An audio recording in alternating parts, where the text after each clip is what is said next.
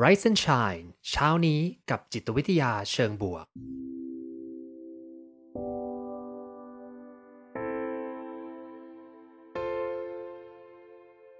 สวัสดีครับยินดีต้อนรับเข้าสู่พอดแคสต์เพื่อทุกท่านอยู่กับผมภูมิธีรพุทธปิติชัดผมเป็นอาจารย์มหาวิทยาลัยและผู้คลั่งไคล้เกี่ยวกับเรื่องราวของจิตวิทยาเชิงบวกและการนำไปประยุกต์ใช้ในชีวิตประจำวันรวมทั้งการทำงานในองค์กรเหมือนเช่นเคยนะครับผมจะมาส่งกำลังใจให้ทุกท่านออกไปทำชีวิตให้น่าใช้ในทุกๆวันกันนะครับก็แน่นอน Rise and Shine เนี่ยก็ขอขอบคุณนะครับซิกนาประกันภัยนะครับที่ร่วมสนับสนุนการสร้าง Creative Thinking Community เพื่อให้คุณได้คิดอย่างสร้างสรรค์และทำเพื่อชีวิตที่ดีของคุณนะครับโอเคเรามาเข้าเรื่องกันเลยดีกว่าครับเราจะได้มีเวลาคุยกันนานๆนะฮะก็ทักทายทุกท่านที่เข้ามาเลยนะครับขอบพระคุณมากจริงๆนะฮะวันนี้นะครับก็จากเมื่อวานเนี่ยเราคุยกันถึงเรื่องของอ่าการตัดสินใจใช่ไหมครับระหว่างความถูกต้องกับการที่เรามีความรู้สึก loyalty การที่เราอยากที่จะปกป้องคนของเรานะซึ่งแต่วันนี้เนี่ยเป็นช่วงต่อนิดนึงคือเป็นเรื่องราวของคำอธิบายนะครับผมว่าเมื่อวานถ้าเรารีแคปกันเร็วๆนะก็คือมีคุณตำรวจใช่ไหมครับที่ปฏิบัติดีมากเลยแล้วอยู่ดีก็คือมีเพื่อนที่เขารักศรัทธาเป็นตำรวจที่ปฏิบัติดีเหมือนกันมาชวนเขาไปทำในสิ่งที่ไม่ดีนั่นก็คือการไปปล้นคนที่เป็นโจรผู้ร้ายมาก่อนนะแล้วก็ติดคุกแล้วสุดท้ายก็คือมีชดใช้โทษเรียบร้อยแล้วกำลังจะออกมาเขามีเงินเก็บสะสมอยู่จำนวนหนึ่งนะซึ่งก็จะไปปล้นมานะซึ่งเพื่อนก็ให้เหตุผลนะว่าไม่เป็นไรหรอกเงินเนี้ยมันก็ไม่ได้เป็นเงินดีอยู่แล้วนะเขาก็คงทำธุรกิจที่ไม่ค่อยดีหรือทำอะไรไม่ดีนะเขาอาจจะไม่ได้เป็นโจรปล้นนะผมไม่แน่ใจว่าเป็นอะไรเหมือนกับอาจจะเป็นทำธุรกิจที่ผิดกฎหมายบางอย่างนะแล้วก็ได้เงินมาเขาก็เก็บเงินไว้แล้วก็ไปติดคุกนะคราวนี้เพื่อนๆที่เป็นตำรวจเนี่ยก็จะชวนไปปล้นคนที่เป็นคนไม่ดีอีกทีหนึ่งนะ ก็เลยกลายเป็นเรื่องราวขึ้นมาแล้วสุดท้ายก็เป็นเหตุการณ์ที่เมื่อวานเล่าไปนะครับถ้าใครที่พลาดไปสามารถไปฟังย้อนหลังได้นะคราวนี้ก็เลยมาถึงที่มุมมองของจิตวิทยานะว่าทำไมบางครั้งในคนเราที่เรารู้สึกว่าคนนี้เป็นคนดีมากเลยนะแล้วก็น่าจะเป็นคนที่ไม่ได้ทำผิดอะไรเลยแต่ทำไมมีเรื่องบางทีมีเรื่องแบบประหลาดใจนะเรื่องเช้าเรื่องสิ่งที่ไม่น่าเชื่อเลยว่าคนนี้จะลงมือทำอย่างนั้นได้เนาะ วันนี้ถ้าพูดถึงทฤษฎีทางจิตวิทยาก่อนที่จะไปตามหัวข้อนะมันจะมีสิ่งหนึ่งที่เราเรียกว่า moral equilibrium นะครับผม moral equilibrium นั่นก็หมายความว่า equilibrium หมายความว่าการที่มันอ่าพยายามที่จะเข้าไปสู่จุดที่มันบาลานซ์กันนะ2ด้านนะครับผมสมมุติว่าให้ทุกท่านคิดเป็นเหมือนกับตาช่างเนาะแล้วก็มีด้านที่เป็นฝั่งดีแล้วก็ฝั่งไม่ดีใช่ไหมครับสมมุติว่าเราทำอะไรที่ไม่ดีมาเยอะๆนะทำไม่ดีเยอะมากเลย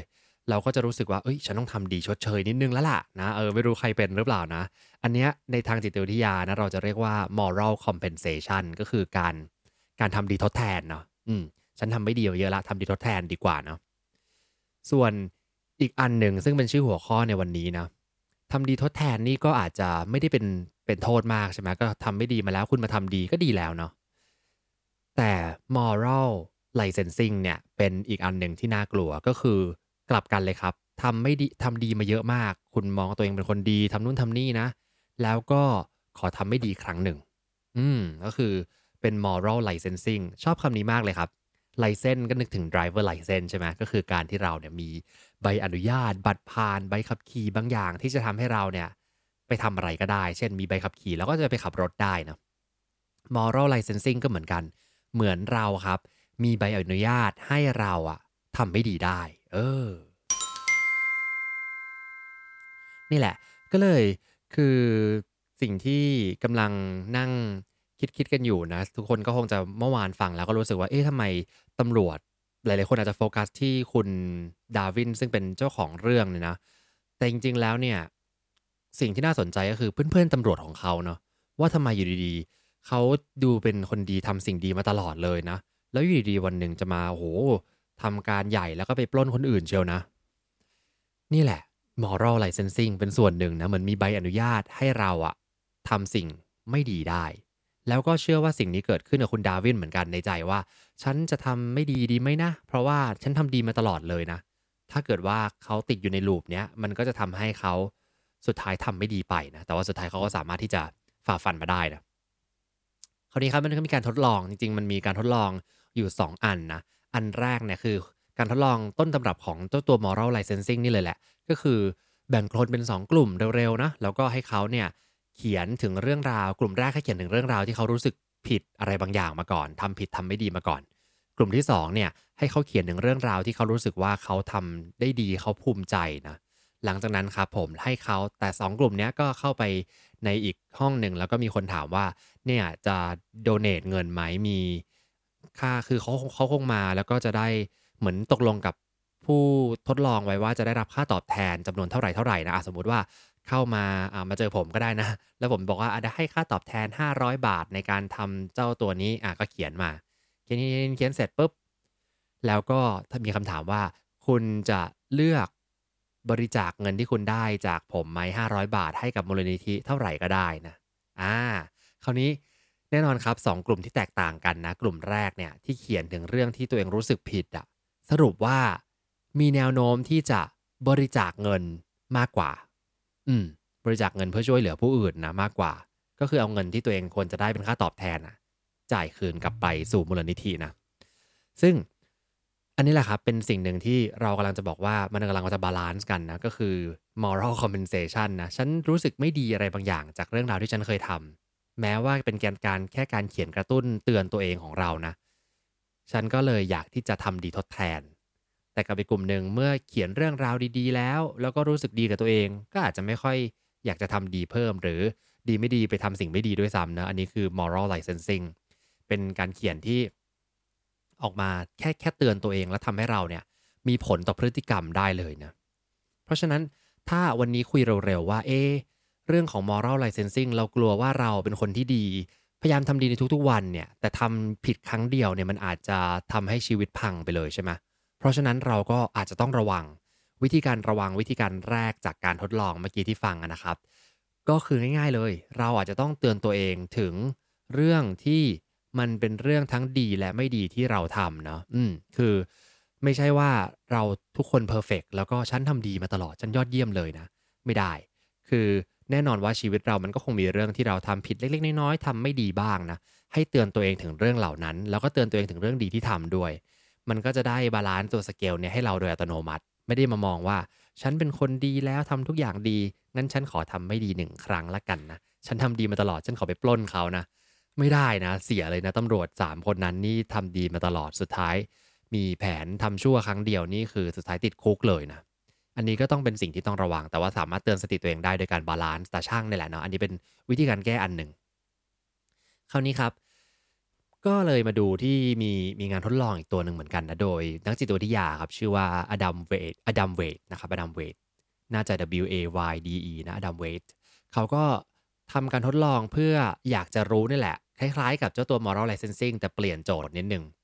คืออยากจะรู้ว่าในบางกรณีที่เราต้องเลือกนะ ระหว่างความถูกต้องกับความยุติธรรมเนี่ยทำไมไม่ใช่สิความถูกต้องความยุติธรรมกับสิ่งที่เป็นการปกป้องเพื่อนของเรานะมันจะส่งผลอย่างไรบ้างนะกับการเขียนออกมาเขาก็ให้คนเนี่ยแบ่งกลุ่มอีกแล้วนะแบ่งกลุ่มเป็น2กลุ่มนะแล้วก็ให้ไปเขียนสิ่งที่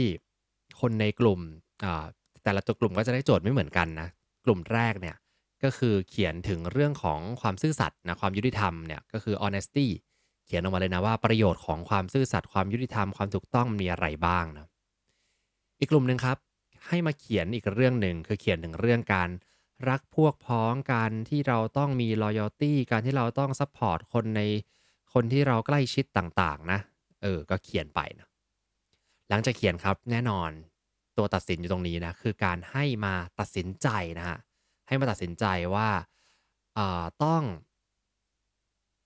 มีตัวมีการมีกระดาษมาให้ดูอีกแผ่นหนึ่งนะกระดาษแผ่นนี้เนี่ยนักวิจัยเขาก็บอกว่าอืมอันเนี้ยเป็นกระดาษของผู้เข้าร่วมที่เขาเขียนมาก่อนหน้านะแล้วให้คุณน่ะช่วยตัดสินนิดหนึ่งก็คืออาจจะมีการเขียนที่ไม่ค่อยดีอยู่ในนั้นหรือว่าเขียนที่ไม่มีประสิทธิภาพนะให้ลองตัดสินว่าคุณจะให้เขาได้ไปต่อในการทดลองต่อไปหรือเปล่านะถ้าเขาไม่ได้ไปต่อเขาก็จะไม่ได้เรื่องค่าตอบแทนไม่ได้นู่นนี่นั่นนะให้เราเป็นคนตัดสิน แต่จริงๆแล้วอันนี้มันคือกระดาษหลอกนะไม่ใช่ไม่ใช่กระดาษของคนที่เขาเขียนมาจริงๆแต่ว่าเป็นกระดาษที่นักวิจัยเขาเซตอัปมาไว้นะก็คือเรากลายเป็นคนที่ต้องไปตัดสินคนอื่นนะแล้วก็นักวิจัยก็แอบเสริมอีกนะว่าเนี่ยมันมีความเป็นไปได้ว่าใบเนี้ยมันมีการคัดลอกคนอื่นมาเนาะไม่ได้ทำด้วยตัวเองก็คือเขาให้เราเลือกตัดสินนะว่าจะปกป้องเพื่อนที่เขาเขียนมาก่อนหน้าที่เป็นเพื่อนที่ไม่จริงอะนะแต่เราไม่รู้นะเขียนมาแล้วก็จะยอมไปประกาศให้นักวิจัยฟังไหมว่าเนี่ยคนเนี้ยเขียนแล้วลอกเขามานะเพื่อคนนี้ก็จะไม่ได้ร่วมงานวิจัยต่อไปนะแล้วก็ไม่ได้รับค่าตอบแทนถูกไหม กับอีกอันหนึ่งคือยอมบอกว่าเนี่ย มันผิดนะคุณจะต้องมาจัดการคนนี้ไม่สมควรได้ไปต่อนะสุดท้าย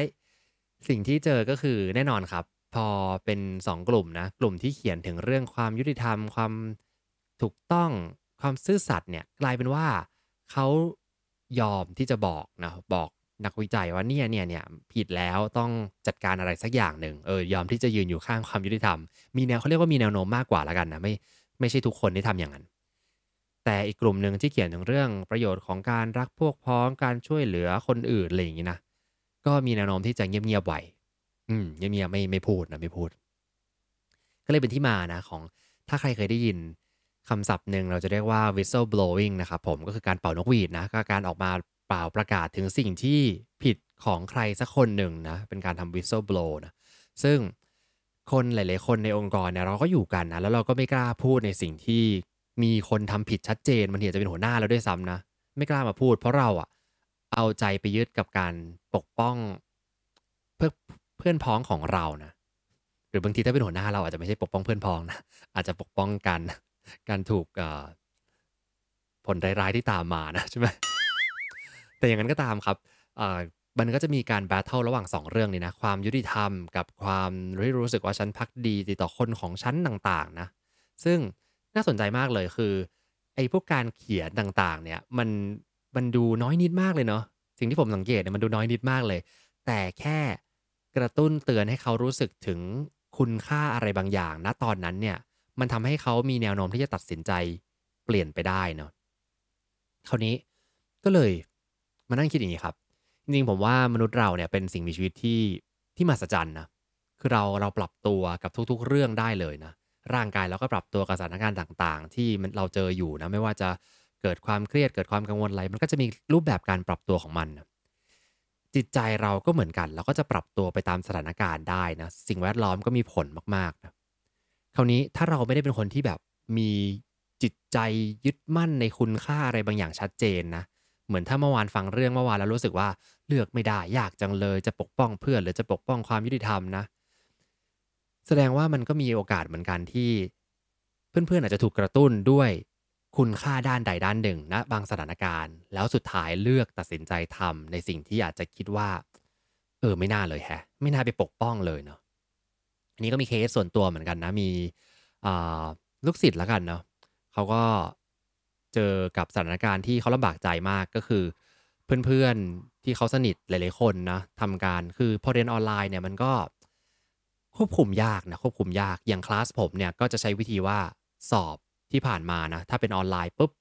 ก็ไม่ต้องไปสอบข้อเขียนหรือข้อเขียนได้ แต่ไม่ต้องไปสอบตัว choice นะเพราะว่าสอบอย่างนั้นปุ๊บมันจะกลายเป็นทุกคนเนี่ยมีสิทธิ์ที่จะไปเข้า Discord เป็นเป็นแอปวัยรุ่นนะเขาก็จะคุยกันหลังไมค์โดยที่เราก็ไม่รู้เนาะไม่มีทางรู้เลยหรือจะเข้าแอปอะไรก็ตามเราไม่มีทางรู้เพราะฉะนั้นเราก็จะต้องกันด้วยระบบ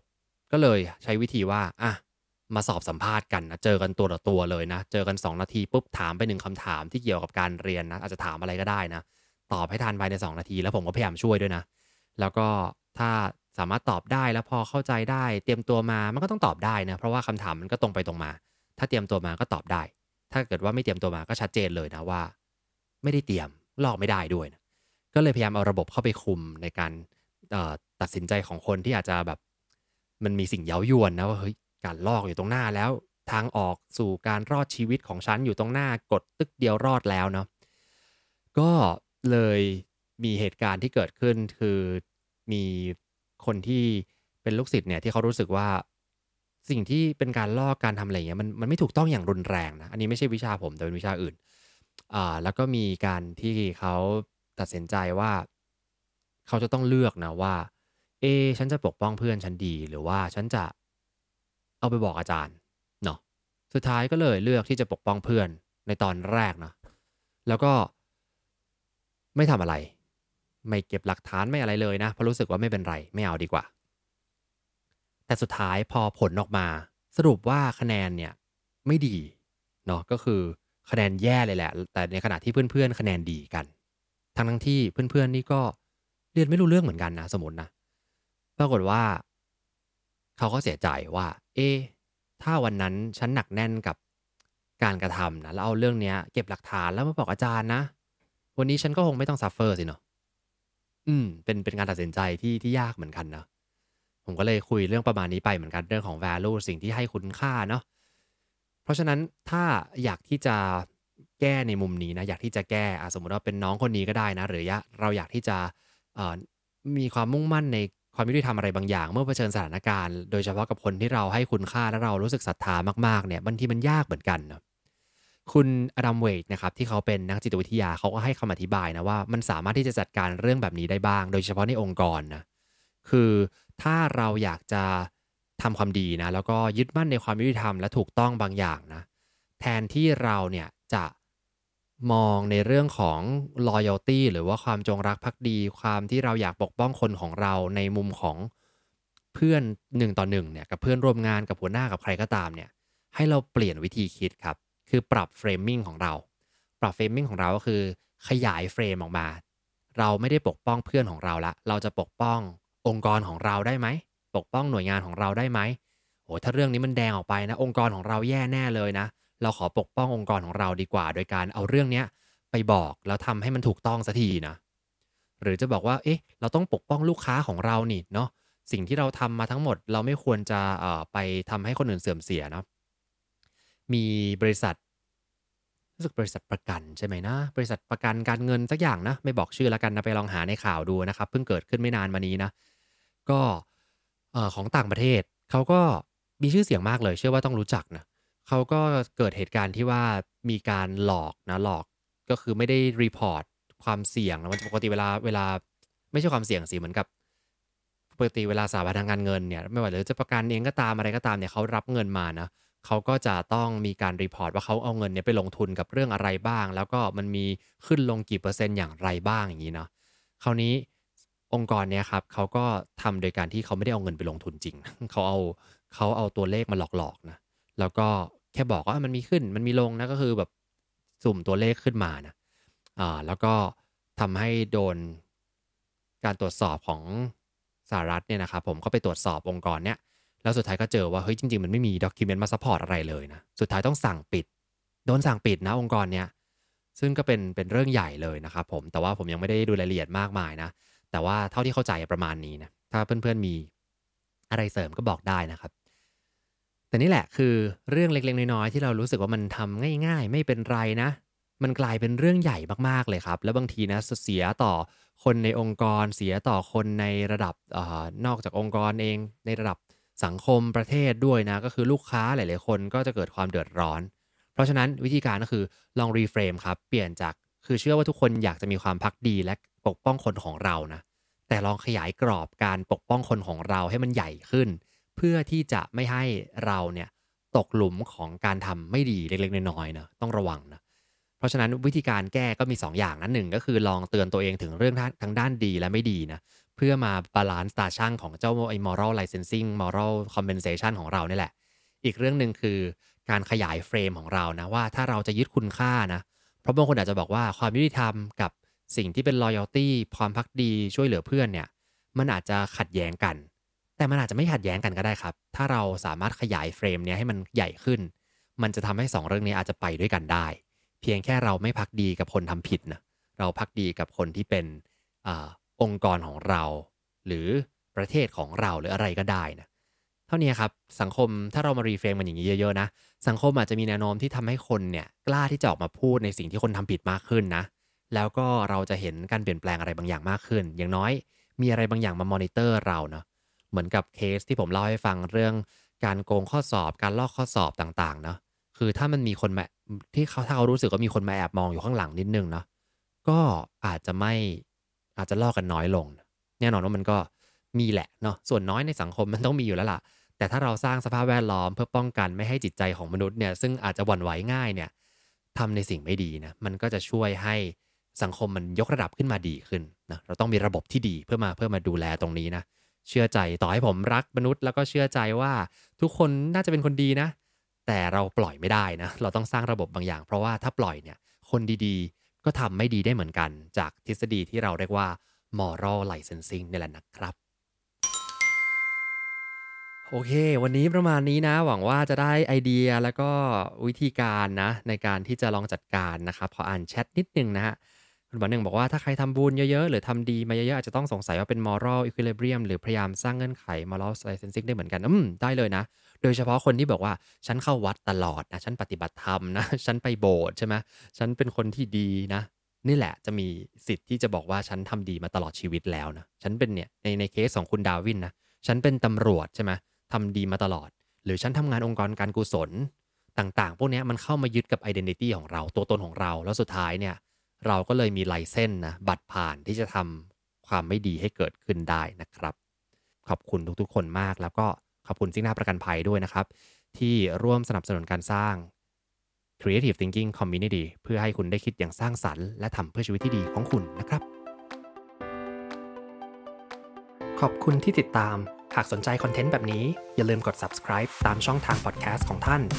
และสามารถติดตาม Facebook Group โดย search Rise and Shine เช้านี้กับจิตวิทยาเชิงบวกวันนี้ขอให้ทุกท่านมีความสุขออกไปทำชีวิตให้น่าใช้ออกไปตามหา what makes your life worth living กันนะครับ